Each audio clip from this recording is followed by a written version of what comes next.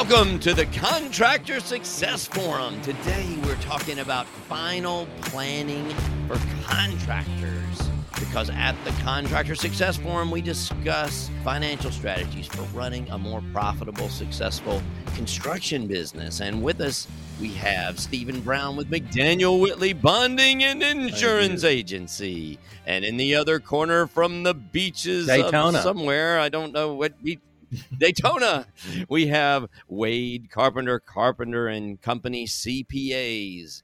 And I'm Rob Williams with Iron Gate Entrepreneurial Support Systems and final planning for contractors. You know, I bet most of the people don't even know what the heck that means. What is final planning for contractors? Does that mean getting your final certificate of occupation or occupancy, not occupation?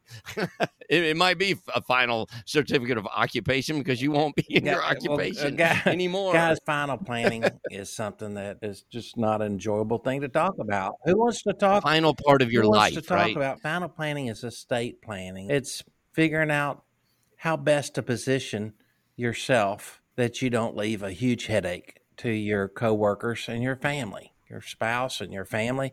It's a very thoughtful thing to do. It's something that good business people do.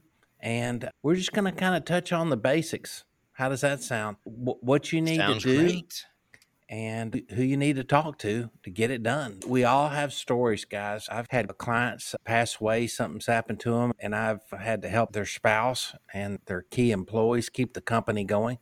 Because when a contractor dies and is the sole owner of a construction company, then it's automatically in bond claims because you can say, well, I didn't default on my contract. I just died. Well, when you're not there to run the project, it doesn't mean it's automatically the bonding company comes and takes over it, but it means that they, according to the indemnity agreement, are actively involved. And the best way they want to be actively involved is through their agent and your agent, bonding agent. So it's a real headache. And guys, first thing that I would beg everyone to do, if you hadn't done, you can just write it down on a piece of paper and have someone witness it, is a will. You've got attorneys. If you're good contractors, you have attorneys. What do you guys think? I tell you, the biggest thing that we see on here is people go online and do a will. And what the probate judges have told me is so many of those get thrown out because it just takes one sentence, one thing that you don't know the right answer in there. It seems that common sense would say, well, we know the intent because we've got this here, but they end up throwing them out for some reason on there where they've actually told me, like what you just said, that it's better to write it on a piece of paper because at least the judge will know because it's in the person's handwriting. Yeah, and in know your intent. Yeah, they would know your intent, but you don't want it to go to probate and you don't want it to go there. You want to do a will or actually even put your assets into trust is even better, but there's a lot more work there. So most people just do the will, but I've been through this so many times. I've had multiple partners die and family members, things like this. So it's get a will, though. Listeners, really get a will. Does. And if you haven't updated your will, just get it knocked out, please. Yeah. The biggest thing, I've got people I've been working with for years, and they know too much, and they want to get this will perfect. Get a bad will first. Not bad, but just get a will that says, even if it just says everything goes to my wife, and if she's not here, that goes to my kids, or if you don't want it to go to your wife, husband, or if you don't have a wife or the kids, but just get that there because there's so many complicated things. I see people, they hear something from their friends, so they want to do all these crazy things that just make small differences typically because most of the people are not going to be in the estate tax situation because it's over $20 million if you're married. And so what does it look like when you've got your act together, Wade? Well, that's where I was wanting to hopefully relate a story because I think all three of us have horror stories that we've been through. But there was one story I was hoping to kind of tell, and like I said, it was as positive an outcome as could be. But I had a contractor 9 months ago. He was a painting contractor, did bonded stuff for schools. And he got a diagnosis of pancreatic cancer. And he had a wife and a early teen son that was hoping to go to college. And essentially it was him and just a handful of other people. And they contacted us, being their accountant for a long time, and there was some special situations. She was on disability, and so we needed to figure out what happened when he died. So we came and sat down and talked about what they needed to do. We got with an estate planning attorney that we trusted, because we can't always trust all of them. But, what eventually happened is we kind of worked it out to where he could shut down the business. They did everything they could, but we had a positive outlook. And when in the eventuality he died, it kind of went into a trust, and it got an orderly shutdown. And unfortunately, about 3 months later, we got a call that he did die. And we were able to shut it down very smoothly because his wife had absolutely nothing in the business. He did have some bonded jobs. He had talked to some of his friends and competitors in the business, but they actually helped him finish the job. There was no issue with the bonding company because of it. And there was money put aside. The contractors even gave all the money. They kept their own labor, but they gave all the money to the spouse.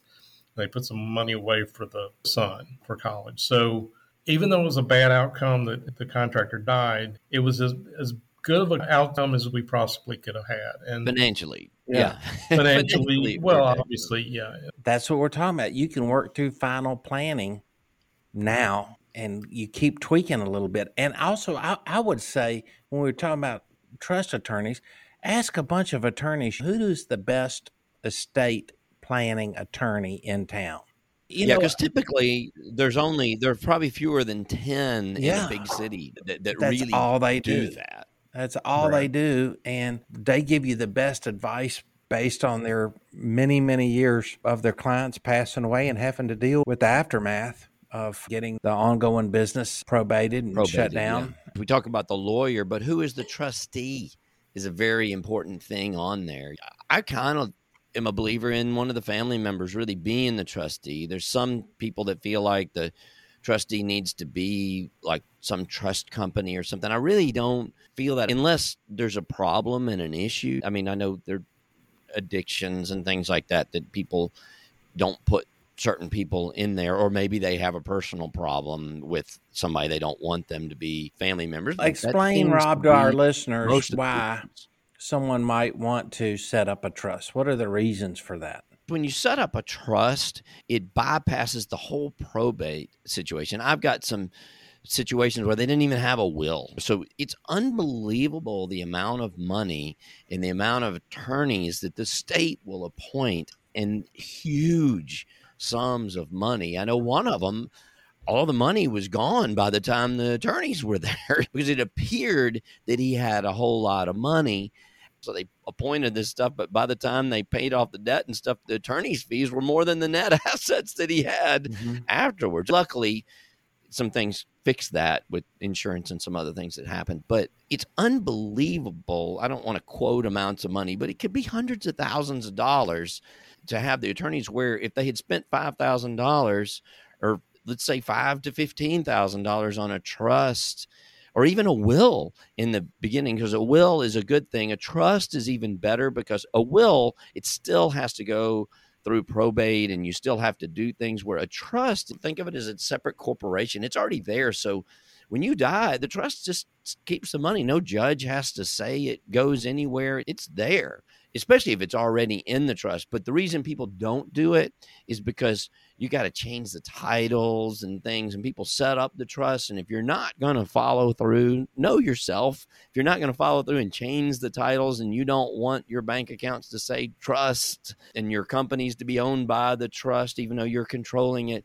then don't do it, because then you've just got a worthless piece of paper. None of the assets go in there. That's actually what happens a lot. And do people know what a trustee is, by the way? I just started talking about the trustee, but a lot of the people won't understand. When you have a trust, or even if you don't already have a trust, you can put a testamentary trust. I'm having a problem with some of my words today. The trustee is the one that makes the decisions. Now, you say in the trust, when you form that trust document, what happens, and they have to follow the rules, but the trustee is the one that is doing it and calling the shots and making, and maybe they don't follow the rules. That trustee is important to have happen. So that's why a lot of people, especially if there are a lot of family members that may fight over the thing, that's probably one of the better uses. If you've got a big enough trust which it's got to be over a couple of million. Well, I know most of these trust companies won't even take a trust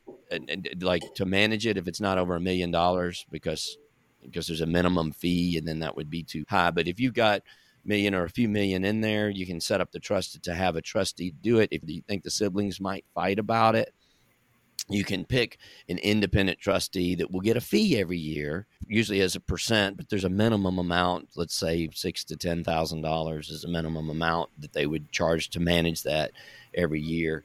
So that trustee can make those decisions. They're actually not making the decisions. Typically, they are the ones that are carrying out the wishes that you put down on the piece of paper when you formed. Okay, and your estate planning attorney is the one that advises you whether you need a trust or not, depending on what your wishes are. Yeah, because he'll put that trust document together, the estate planning attorney. A trust is not always the right thing to do. Sometimes that is the wrong thing, and sometimes it can be shut down a lot cheaper and cleaner without it. But in the right cases, it can be the right move. It depends on the situation. Correct. And the purpose of my story I told a little while ago is a lot of people don't, he had pancreatic cancer. He foresaw that he needed to do something about it. But most of us, a lot of times we don't see that coming. We put this off and it's an unpleasant subject. And it just hits us and things turn out really badly for our family and things like that. So, Stephen, if you would, I know you had a checklist of some things that you wanted to go over. Sure, and we'll post it on our website too. The checklist is called Getting Started on Final Planning. Yeah, I want to agree with Wade on that. Actually, most cases probably are not for trusts. A will is probably the default. Right. If we look at numbers. Well, that's what I've got on the list is number one, make a will. If there's an ongoing business, specify who will run the company with details.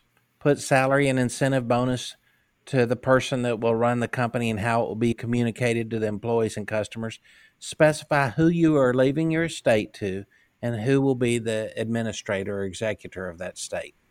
That's usually a good family friend or your family attorney. It could also be your estate attorney if you hire one.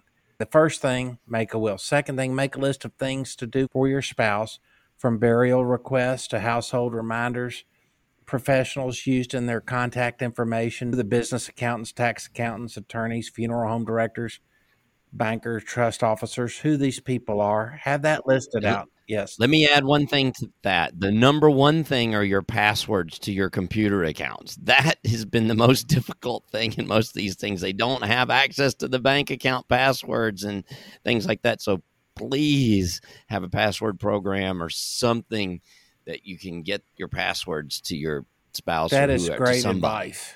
That is great advice, Rob. Thank you. And then the next one, talking to your estate attorney, you might want to purchase life insurance, both personally and for business purposes. Implement a buy-sell contingency plan for your business. We've had podcasts on that and on ESOPs, but contingency planning for your business is exactly final planning and what we're trying to accomplish here. Next, issue your power of attorney and living will. Guys, that just means if you're incapacitated, who has the power of attorney to act on your behalf?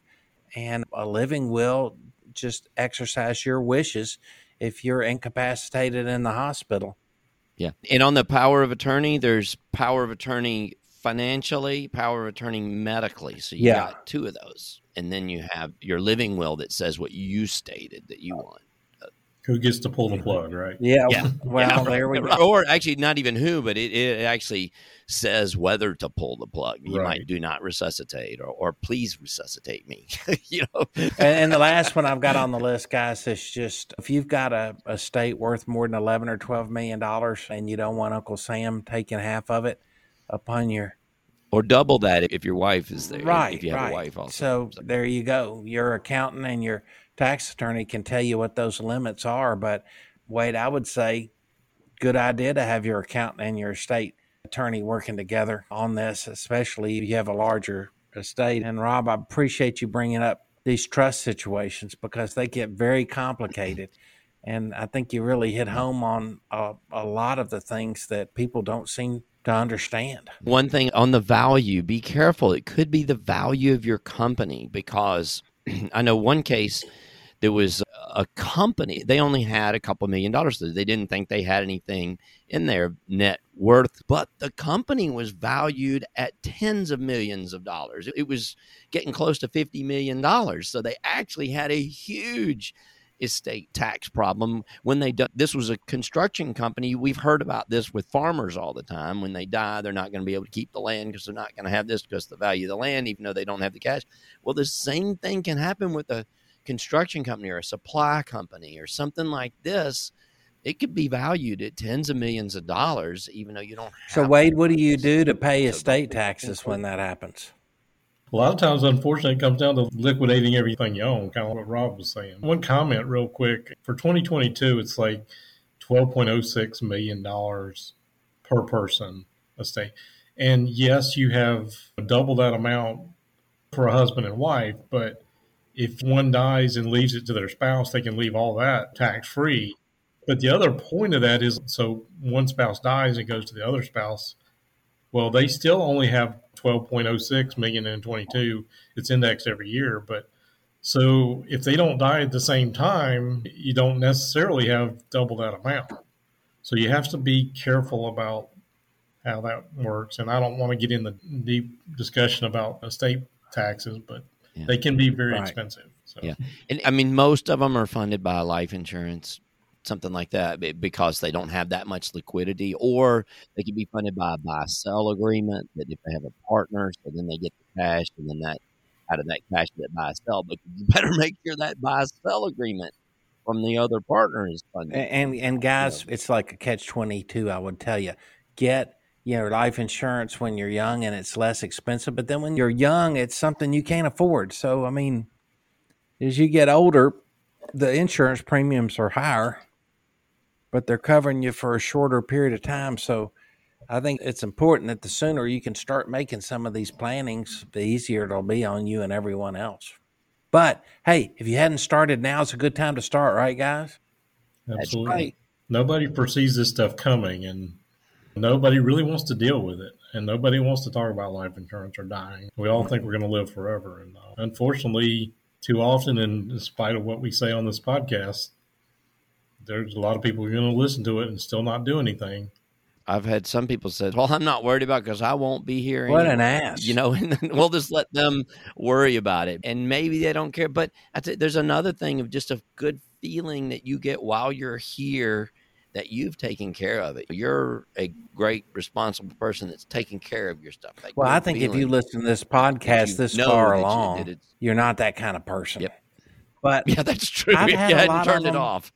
And guys, I just wanted to tell you, my uncle broke his neck and was a quadriplegic.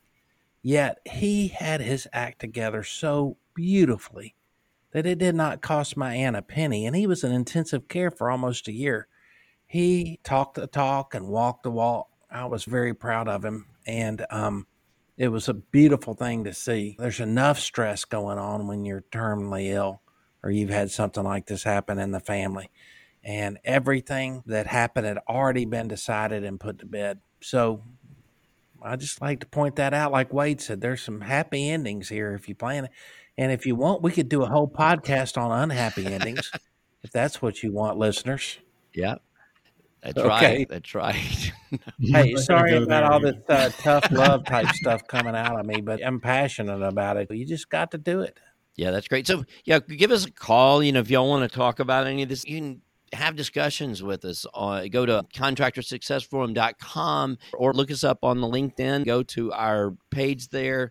Ask us questions, post comments. It doesn't have to be questions. Just tell us some stories on there, anything to share. It's a great place to participate and have discussions. This is probably one of the best topics to discuss. It can get really deep. So contact us, post on there. So we're here. We love discussing it. You can tell because we talk. So keep the Contractor Success Forum in mind when it comes to this. And anything else y'all got? Any other points, Wade? Well, I mean, we could all sit there and go on for an hour easily on this topic, but just the same message. A lot of times you're not going to see it coming like the guy I was talking about. And don't wait till it's too late.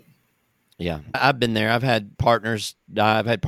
Usually I've had a lot of former partners, like after the companies die, and I've just seen so much of this. It's unbelievable in our industry how many people die early. The construction business is not good statistically for longevity. So it happens a lot. So see if you can take care of it. Think about this stuff in advance. Yeah, We're not here to only is it a lecture. dangerous business on the job site, but you're doing a ton of traveling. Yeah, on the stress levels and things like that. So Okay. All right. Well, I appreciate it. Thanks for coming to the Contractor Success Forum. And listen to our next show. We'll see you there.